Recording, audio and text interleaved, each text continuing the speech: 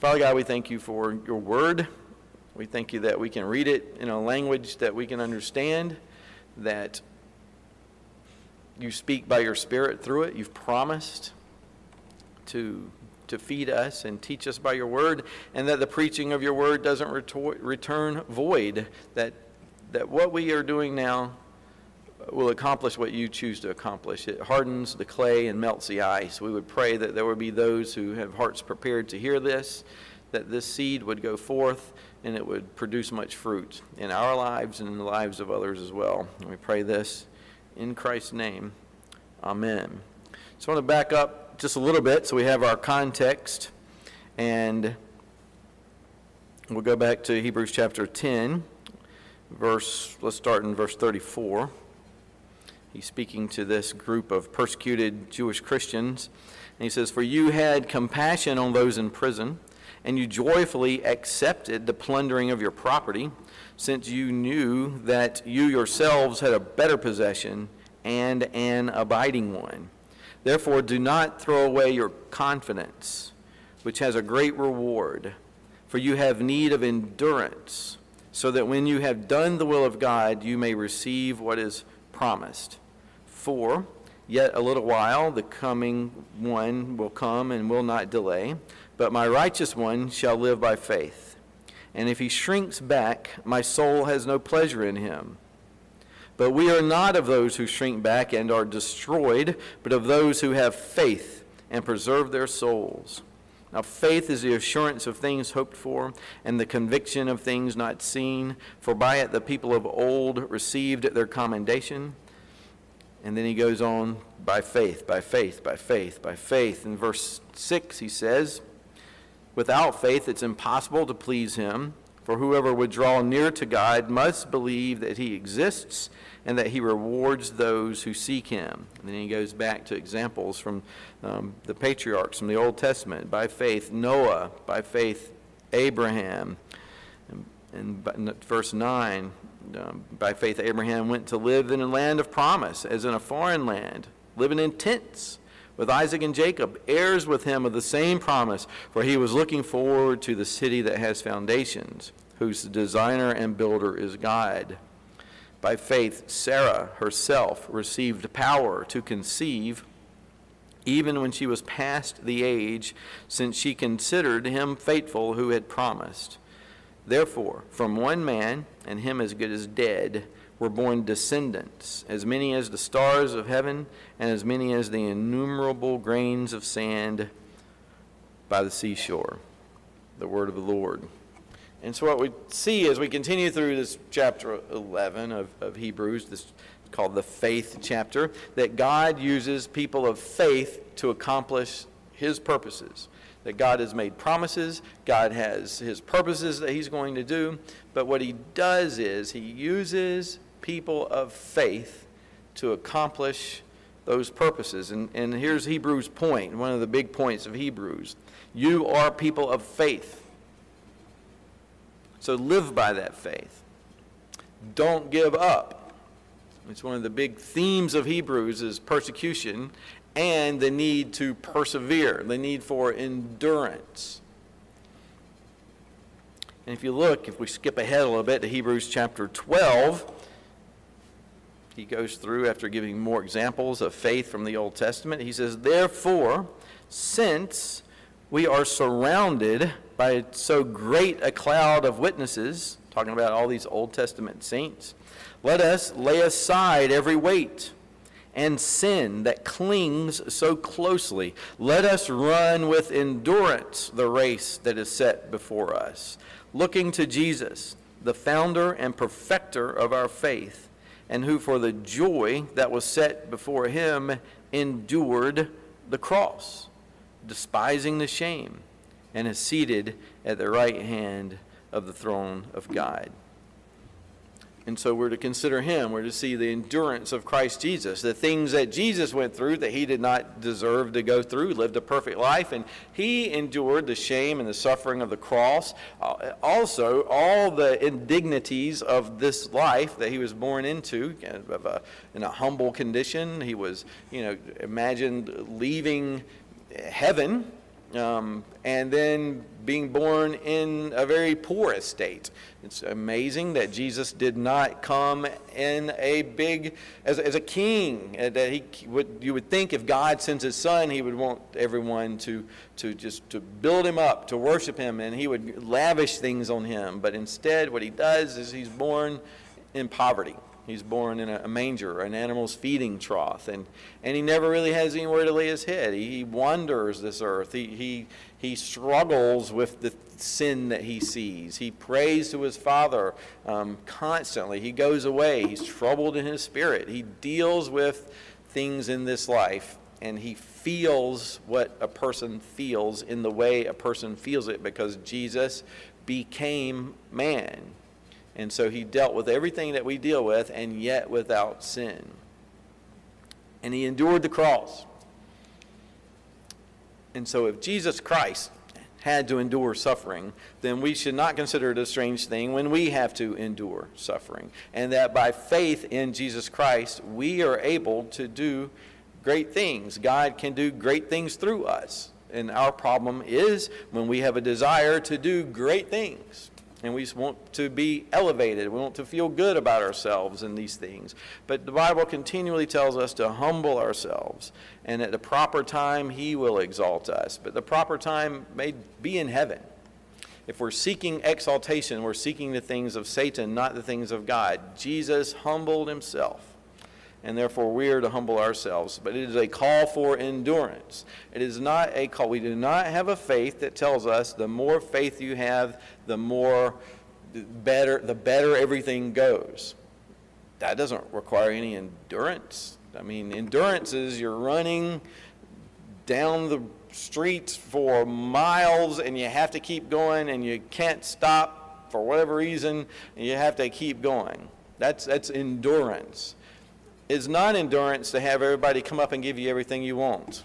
You know, to have everything you need, to have whatever problem you have is just immediately taken care of.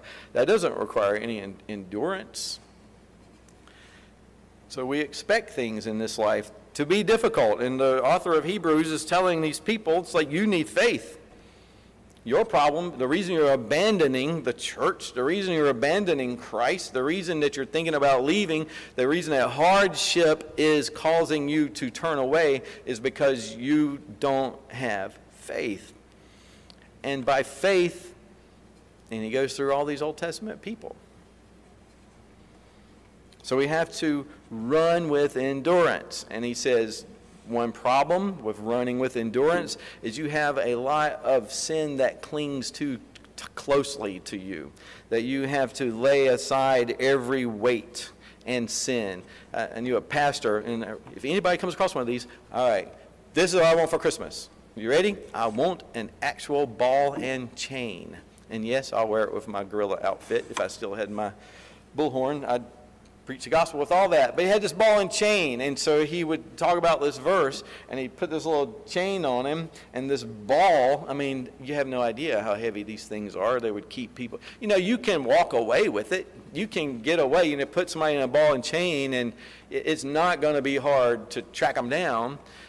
Imagine running a race in the Olympics, and they're like, you know, you're so fast, Ryan, that what we're going to do is we're going to put a ball and chain on you to let you run this marathon.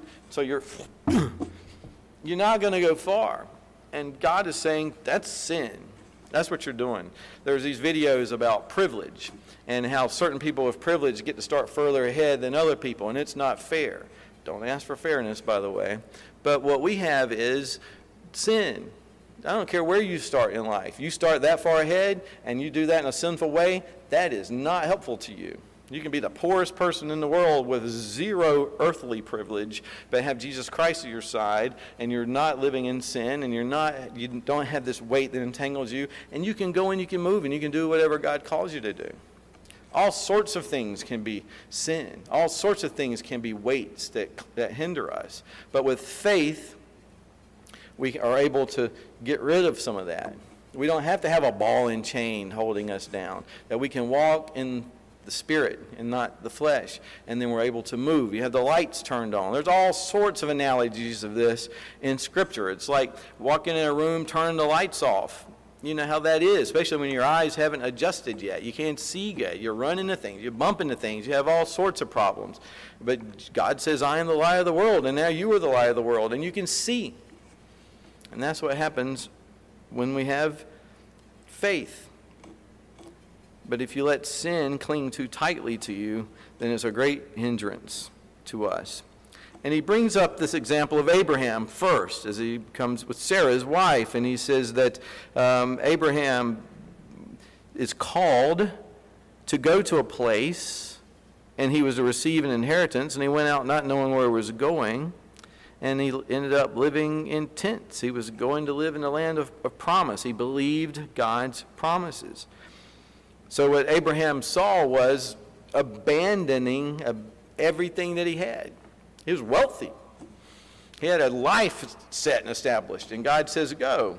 I have something better for you. I've had some plan I have for you, and I'm going to lead you to the land of promise. And so by faith, he goes. And he's promised you're going to have all these children, have descendants, as many as the stars in the heaven, as many as the sand on the seashore. And his wife can't have children. And he waits a long time. And he's like, what am I going to do? I don't have an heir. So if you know the story of Abraham, he did some things not by faith. And he was disciplined by God because of that. But the great thing about Hebrews 11 is it talks about the things they did by faith, not the things they did with lack of faith. They weren't perfect, but he had been promised descendants. And faith tells us that God will do whatever he promises. That's what faith is. That God will do whatever he promises. That God is good and that we can trust him, and that he does really work all things together for the good of those who love him and are called according to his purposes. That's by faith. So if you look at Genesis 18, just keep your place there a minute. I guess you really don't even need to keep your place there, but let's do. Genesis 18, first book of the Bible there. This is where we find this account of what happened with them. So chapter 18, Genesis, verse 1, Yahweh appears to Abraham by the oaks at Mamre, and he sat down at the door of his tent in the heat of the day. And he lifted up his eyes, and he looked, and behold, that's Abraham. And the Lord, let me start here at verse 2. Abraham lifts up his eyes, and he looks, and behold, 3 men were standing in front of him. And we know that these end up being angels. And when he saw them, he ran from the tent door to meet them and bowed himself to the earth and said, O Lord, if I found favor in your sight, do not pass by your tent. Let a little water be brought, and wash your feet, and rest yourselves under the tree, while I bring a morsel of bread, that you may refresh yourselves. And after that you may pass on, since you've come to your servant. So they said, do as you've said. And Abraham went quickly to the tent of Sarah and said, quick, 3 seahs of fine flour, knead it, and make cakes. And Abraham ran to the herd and took a calf, tender and good, and gave it to a young man who prepared it quickly. Then he cut curds and milk and the calf that he had prepared and set it before them. And he stood by them under the tree while they ate. And they said to him, where is Sarah your wife? And he said, she's in the tent. And the Lord said, I will surely return to you about this time next year, and Sarah your wife shall have a son. And Sarah was listening at the tent door behind him. And now Abraham and Sarah were old, advanced in years. The way of women had ceased to be with Sarah. So Sarah laughed to herself, saying, after I am worn out, and my Lord is old, shall I have pleasure? And the Lord said to Abraham, why did Sarah laugh and say, shall I indeed bear a child now that I'm old? Is anything too hard for the Lord? And that's where we need to sit just a second to think about that. Is anything too hard for the Lord? At the appointed time I will return to you about this time next year, and Sarah will have a son. But Sarah denied it, saying, I didn't laugh, for she was afraid. He said, no, but you did laugh. Then the men set out from there, and they looked down toward Sodom, and Abram went with them to see them on their way. And so she does have a baby. And they name him Isaac, Yitzhak, which means laughter. It's like, okay, you're going to laugh? Oh, yeah, we're going to laugh, and that's what we're going to name him, Laughter. So every time you called him, it's Laughter, because you're going to remember that you laughed. Now, it wasn't a mocking laugh. It was a laugh of apparent reality. You're going to have a baby. Imagine being so old, but God says anything is possible for God. Nothing is too hard for the Lord. And since, to me, this is Reformation Sunday, because it's so close to Reformation Day, which was just yesterday. That's why we sang A Mighty Fortress from Martin Luther. It's one of the, Martin Luther wrote a whole lot of hymns, and I can't remember. I think there's like, it used to be when they wrote hymns, they wrote like way too many lyrics. So like some of these hymns that we sing and they have like 5 or 6 verses, they actually have like 40 verses to them. And so I guess somebody at some point went through and said, no, not that one. No, okay, this is a good one. So I don't know who made those decisions, but someday, Miss Joyce, maybe we'll sing all 40 verses of some long thing. She laughs. We will call that song Get Sock. And, but Martin Luther, you know, he's writing out of his faith and these things that he sees, and he has this quote. He says, "If you would trust God, you must learn to crucify the question, how?" If you would trust God, you must learn to crucify the question, how? How is God going to do that? How is God going to do this? How is God going to do it? It's the worst question to ask of God. Is anything too hard for God? We've seen God do a lot of things. I've seen God do a lot of things in my life. We've seen God do a lot of things in this church. And typically it's like, you know, this needs to happen. Well, how are we going to make that happen? Well, we'll do A, B, C, D. And then we do A. No. We do B. No. C. No. D. No. It's like, well, I guess we got that one wrong. And then the thing occurs in a way we never thought of. It's like, okay, it wasn't wrong for us to do necessarily A, B, C, D, but God accomplishes his purposes. And sometimes we have our mind fixed on the things promised rather than having our heart resting on the promiser, that he who promises is faithful and true and in power, control of all things. So the question for us really is, what does God want of us? What is God calling you to do? What's God calling me to do? What's God calling us to do? And the question is, what has God promised? Because this is what faith does. Faith apprehends the promises of God. It behaves as if God will truly bring those promises about, that God will do what he's promised. So what has God promised? He's promised never to leave or forsake us. Imagine truly believing that every minute of every day of everything you do. He'll never leave you. He'll never forsake you. Keep that in your mind, that he is going to equip us for every good work. Everything we need to do, everything that God has given us to do that is of faith, that is good, he will equip us. You are perfectly prepared for whatever it is that God has for you just next. Perfectly prepared for it. You're not yet perfectly prepared for 20 years from now, 30, 40 years from now. We should live so long, the Lord tarrying. But he will prepare you. He's promised that all things work together for the good of those who love him and are called according to his purposes. It's a promise. So we have to live in that light. And there's lots of bad things that happen, lots of horrendous things that happen. But we believe that God is in control. By faith, we believe that things are working together. By faith, we believe that one day all things will be made right. All things will be set either justice or grace or mercy, but all evil was poured out. All punishment was either poured out on Jesus Christ or on the actual perpetrators of this evil. That one day we'll be in heaven, and if we were to say, why this, why that, I can't believe, then you see how God orchestrated all things together, then you have to say yes and amen. It doesn't mean that bad things are called good or good things are called bad. It just means that somehow in the providence of God, living in a cursed world, God even uses sin sinlessly, and as we see horrific things occurring, we know that God is yet in control. We know that we're promised that all who call upon the Lord shall be saved. All who call upon the Lord shall be saved. That's a promise. That the gates of hell shall not prevail against the church. that the church has a job to do. Jesus says, I will build my church. And then he calls us as under shepherds to come behind him and do what he calls us to do. Do it out of faith. We're promised that the prayer of the righteous accomplishes much, that prayer is powerful and effective. Anything you ask according to his will, he will do. That's good news, because you sure don't want to have things that are against God's will answered in your prayers. You know, you ask for one thing, God doesn't want that to happen, but it happens anyway. Woo! We need to get rid of your prayer life, because I don't want that to happen. But somehow God causes things to happen through prayer. But nothing happens outside of his will. How do you put those two things together? It's not too hard for God.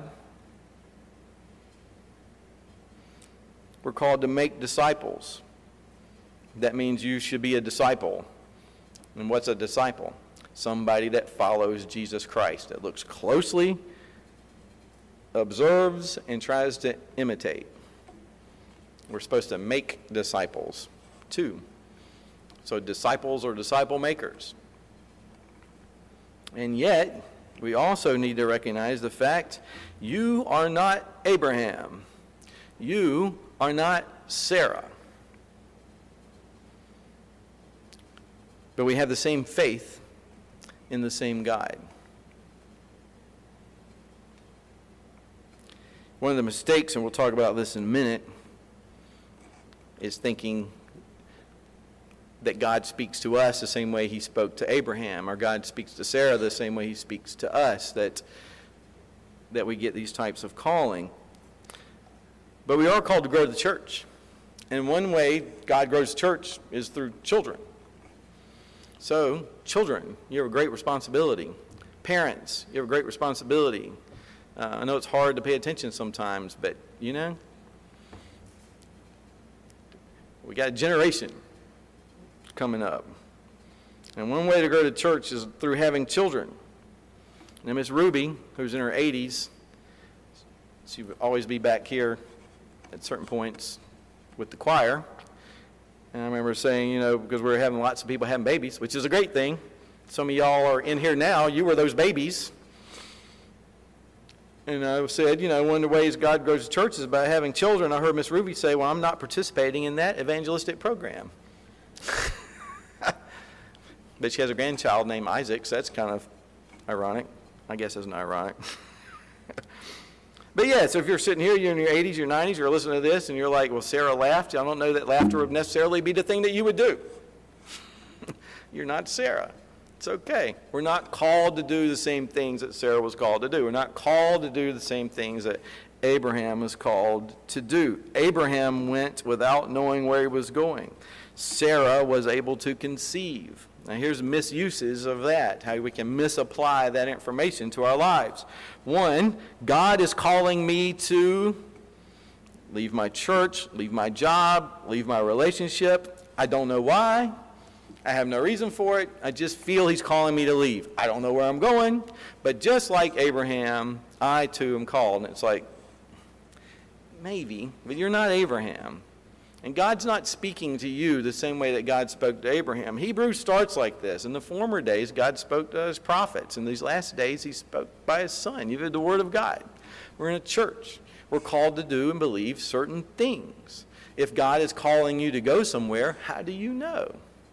And it's one of the great things. I was listening to a pastor on the radio this morning, and he was saying, you know, about God told him to do this, and God told him to do that, and you want to do what God tells you to do, and you want to be able to hear the Word of God, and you want to be able to follow his leading, and you want to be able to do what he tells you to do. And I'm like, oh, that's great. It's great. And I was just like, yeah, that's true. And then I started thinking, it's like, well, you're not telling people how to hear the Word of God. You're not telling them, I mean, and then the more I listened, the more I understood that he's getting some sort of direct revelation from God. You got direct revelation from God. And you have the Holy Spirit that will apply those things to you in your life. And what you do is you obey the things that are clear in Scripture for us to obey. You pray to God to lead you providentially into different things in your life. You serve God with gladness, and you start to watch for what gifts you have. You start to see, and you learn that through service. Don't go, I don't have the gift of whatever, so I'm not doing that. Well, just because you don't have the gift of giving doesn't mean you aren't called to give. Just because you don't have the gift of teaching doesn't mean you aren't called to teach. But those who have certain gifts are called to greater use of those gifts. So whatever gifting you have, you're supposed to use that to the glory of God.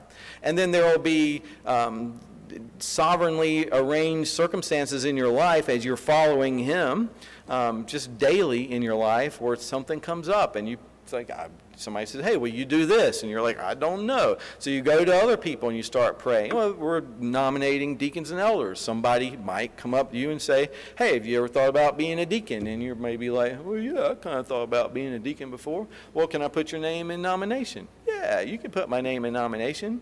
And it's like, all right. And then here we come to the session. We got somebody's name in nomination. It's like, okay.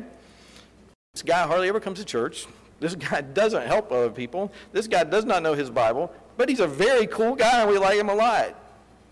What are we supposed to do? And what you do is we go and we talk to him. And we go and we pray together. And we say, so you want to serve in the church more? Yeah. Awesome. Let's start serving. Come on. And we start doing it together. Now, does that mean that person's called to be a deacon? I don't know. But you will see soon enough when you begin to serve whether or not that's your gifting or not. And that's the way the church works, together. We're being fitted together as living stones. You don't have somebody just pop up and say, I mean, you may have this inclination, inward inclinations that God gives you. You're called to something. You're drawn to something. And that can be because these are your gifts, and these are the things that my mind goes towards, and these are the things I want to do. Miss Joyce plays the piano. You know, it's like, and I mean, you're just right there. There's a big piano right there. So if one plays the piano, typically when they're good at it, you're like, why did you decide to play the piano? And it's like, well, God told me one day to start playing the piano. Really? Yeah, I never wanted to play the piano, but one day God told me to. It's like, well, that's strange. I guess, you know, but it's like, you just kind of want to do it. You know, maybe your parents have made you sign up under Miss Joyce, as I look back at certain children in the congregation. And they hate it. But then they kind of fall in love with it. As they get better, it's like, man, I love this. And one day, who knows, they're playing here and they're loving every second of it. Because they started to explore their gifts. They started to see what it's like. Nobody likes, well, I shouldn't say this. I do not like playing an instrument that I cannot play. I do not like having to learn something that I can't do at all. But once you begin to kind of learn it, then you decide whether you fall in love with it or not. Let's talk about playing golf. I'm not good at golf, but when you first start playing golf, it's like the devil invented it. There's no way you can do these things. And so I played 9 holes, and then I would pout the rest of the 9 holes, wishing everybody would just let stop. And then I would do that a few times, play 9, pout 9. And then one day I hit the ball, and I hit it well. And I was like, oh, this is why people do this. And then, you know, every now and then I can hit the ball good. And you live for those times because you start to fall in love with these things. And that's what it is with service. There's going to be lots of failures, but there's lots of times you see God at work, and you'll begin to understand where your gifting is. But if you don't serve other people, if you don't step outside of yourself, if you don't do these things, you'll never find it. And I think that's a great problem with the church today is it's all about me. Somebody needs to be serving me. I mean, okay, my spiritual gift is being ministered to. You're welcome. Who needs my services? And I think as well, a lot of people think, and we have to be very careful with that. But the appropriate use of what we're seeing with Abraham and Isaac, you know, and you talk about Sarah too, because there's some people who can't have children. And so it can look like, and some people could preach, if you had more faith, if you had the faith of Sarah, you'd have children. It's like, no, Sarah was promised by God to have a child. And so she believed that promise. We're not all promised that. But there are promises that we do all have, and we trust God with these promises. How can I get through persecution? That's what we're talking about. How do I get through trials? How do I get through problems? How do I get through the hard things in life? And it's by the same faith the patriarchs did the stuff they were called to do. whatever God's calling you to do, whatever God has for you, he'll get you there if you're walking in faith and you're trying to be obedient and you just are trying to think about other people and you're serving the Lord. God has called you to do something. And I don't know what he may have called you to or will be calling you to. These callings can change over time in our lives too. Maybe he'll call you to go into a foreign mission field. We need to think about that for our children. That's something that perhaps they might be called to do. Maybe he'll call you to be a pastor. Maybe he'll call you to be a teacher. Maybe he'll call you just to be an encourager. Just one of these people that just encourages people. Maybe he'll call you to support missions monetarily or through money or through prayer or through service in some way. Or he'll call you just to be a prayer warrior, just to be somebody who just prays fervently. But we're all called to do these things, but sometimes God gifts you particularly. Here's a good way to really see where your gifts are too. If you look around the church and you get irritated by the fact that some people don't do a particular thing, that's probably where your gift is. Because you're like, why does everybody do this? It's like, well, it's your gift. Make sure you're doing it. And it's a good way to kind of notice it. But we're all called to do some of those things, and by faith we can do them, but we have to start having enough faith to obey God, to lay aside every weight and sin that clings so closely, to live for God, to live by faith, to live for Jesus Christ. He has gifted each of you differently, and you discover those gifts by serving faithfully. We figure out his calling in the church with other believers. And our calling now is to be the church. Be the light. Follow Christ. He is always at work around us. Figure out what he's doing and then join him in that. We are losing the next generation of Christians. We are losing, as I have a prayer list that I keep, I see when I get down to, I'm speaking from my generation, to children below me and to grandchildren, increasingly, as they get older, these kids are not in church. These kids are not of faith. These kids, we're losing. It is not going in the right direction. My grandparents, I guess for some of you that's great or great-great-grandparents, but my grandparents were raised in a Christian culture. There was a lot of sin in it, there was a lot of good in it, but my grandparents were raised in a Christian culture. Everybody went to church. If you weren't a Christian and you were a business person, you went to church because, man, it looked bad to not go to church. So you at least gave lip service to the Christian faith. It was a Christian culture. And my parents were raised in a declining Christian culture. My generation, I would say, was pretty much, maybe we didn't realize it a lot, but it was already pretty much a post-Christian culture. And then my children are raised in a secular culture, meaning, already keep your religion at home. Separation of church and state means, the state is secular, to have nothing to do with God. And if you have anything to do with God, don't bring it into the workplace, don't bring it into the school, don't bring it into the public square, keep it at home, keep it in a church. But my grandchildren seem to be being raised in an anti-Christian culture. And maybe we don't see it so much, but that's the way I see it. I mean, it's increasingly anti-Christian.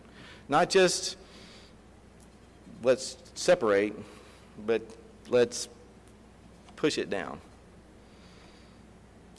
I don't think we see it because we don't stand up against it. You've got so many things the culture pushes that's just absolutely sinful biblically, but we don't say anything. And why not? And some of it is, well, we understand where they're coming from. We see the whole homosexual movement, and we think, well, we shouldn't be persecuting homosexuals. Well, duh. But don't call what's bad good, and don't call what's good bad. Don't let people don't let the world control the culture. But they're going to, because this is the world. But we got to be a church. That's fine. except for the fact that maybe our grandchildren and great-grandchildren aren't going to be in church. They're not going to be the church. They're going to be the world. So we have to do something about that. Because what comes after an anti-Christian culture? Darkness. Dark ages. My brother-in-law pasted an article today about Wicca, witchcraft, paganism, outnumbering the PC USA denomination. And we got to learn to speak out sometimes too, because a lot of PC USA denominations are involved in Wicca and stuff like that too. Churches. We're not preaching the gospel. We're not believing it. We're not acting out of faith. We're not living by faith. We need to start doing it. You got to walk by faith. You got to live by faith. Everything we do needs to be lighting up the world around us. One of the slogans of the Reformation was post tenebras lux, after darkness, light. So it may be the world gets real dark, and maybe that's what God has to do to make people go, oh my goodness, it's dark. And then the light shines. You ever gone into what Limbo Caverns or whatever they're called, where it goes real dark and you can't see anything, and all of a sudden somebody just lights a little match and it's blinding. You know, so if we're not shining very bright and God wants people to see us, maybe he makes the world darker and darker and darker. But we're called to be light. It comes from Job 17:12 in the Latin Vulgate version of the Bible. It's translated in English as, after darkness, I hope for light. It's Job going through terrible stuff. After darkness, I hope for light. And then Jesus said, I am the light of the world. John 8:12, I am the light of the world. Whoever follows me will not walk in darkness, but will have the light of life. And in Matthew 5:14, he says this, you are the light of the world. Speaking of believers. A city set on a hill cannot be hidden. We've been hidden. We've been hidden way too long. And if we are hidden, it's our own fault. We desire too much to be liked. We desire too much to be respected. We desire too much to have people think well of us. We desire too much to fit in. It's damnable. It is not pleasing to the Lord. And I'm as guilty of it as anyone else. But we're called to be the light. We're called to live by Christ. And there are things in the world and this culture that we are connected to and that we love, and maybe they need to be done away with, reformed or something, and we have to learn to speak against things that are bad and speak for things that are good.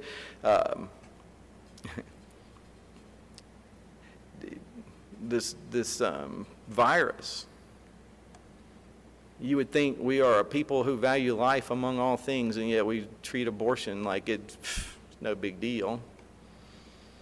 We have an entire political party that has as its platform death, abortion up to pretty much any point.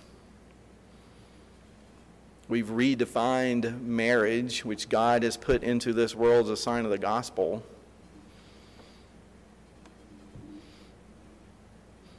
And we'll say yes and amen to people who have that as things they believe in, and we'll promote them, vote for them, or do whatever, because marriage can be between a man, a woman, and a woman. What does it matter? Love is love.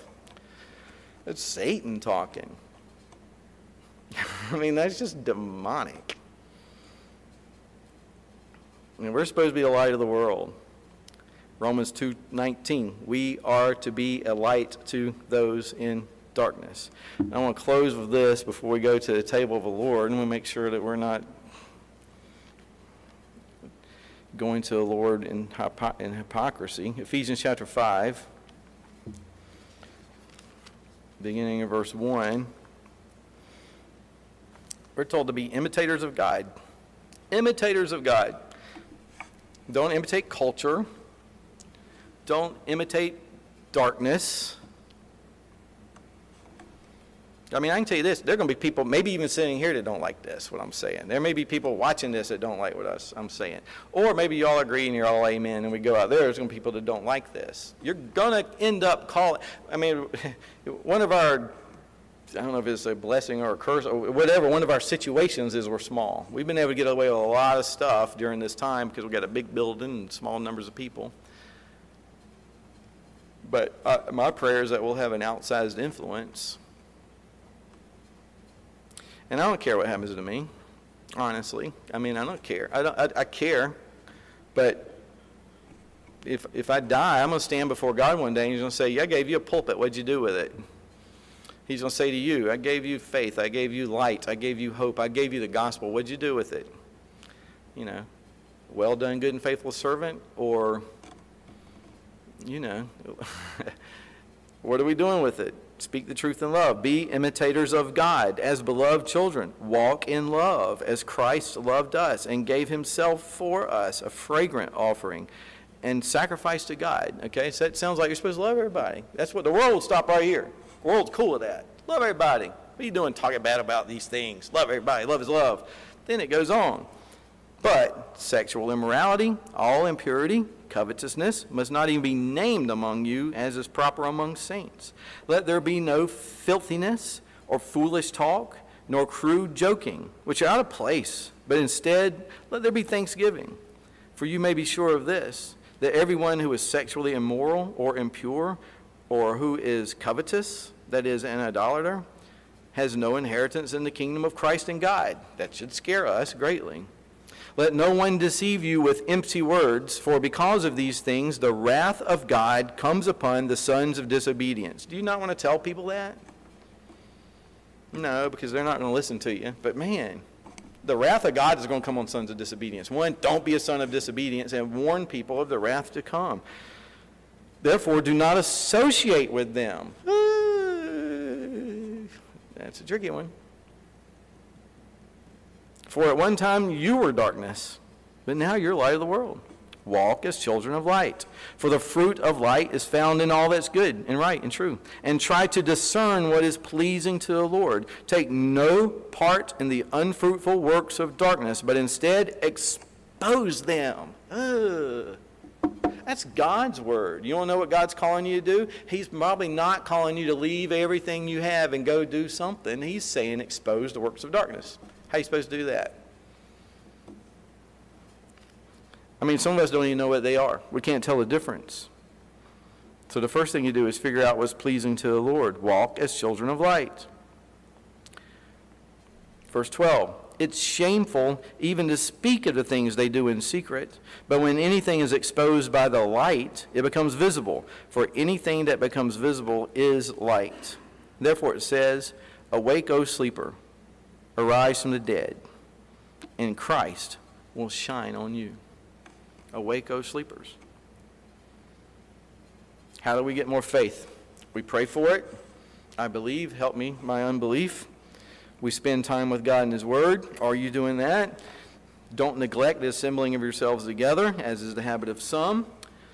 Walk in the light. Obey God. Grow like a tree planted near the water. God gives the increase. God produces the fruit, but he does this by calling us to follow him.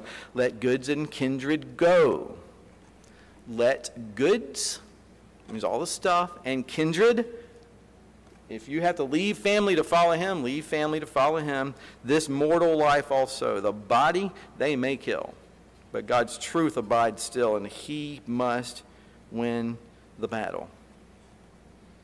Don't waste your life on trinkets and beads. Give your life to some great cause. Make your life worth living and live by faith. Let's pray. Lord, I got no business up here telling people stuff like this. This has to be from you. And the word of God is very clear. I don't live it out the way I ought to. I'm quite convinced of that. I'll be most amazed and in tears and on my knees if I hear, well done, good and faithful servant. It's only by the mercy of Christ that that's possible. But Lord, don't let us live in darkness. Don't let us live ridiculously dancing along to the tune the world plays when it's going to be condemned and it's going to be dark and it's going to be awful. Lord, help us to say there's hope, there's life, there's joy, there's something beyond all of this. But Lord, help us not to take part in the things that this world takes part of. The darker the world gets, the more we're going to have to stand out against it. So let's pray that you'll help us to learn about a theology of suffering, that we'll learn what it means.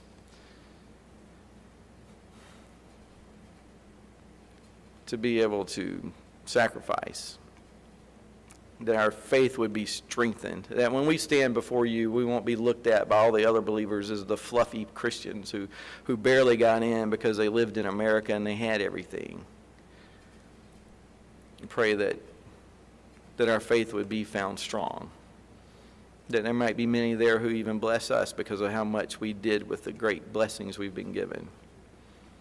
So as we come to your table, Lord, help us to do it humbly. Help us to do it recognizing the fact that we don't deserve it, but recognizing the fact that you've promised to be with us and never leave us nor forsake us, and without you we can do nothing. In Christ's name we pray. Amen.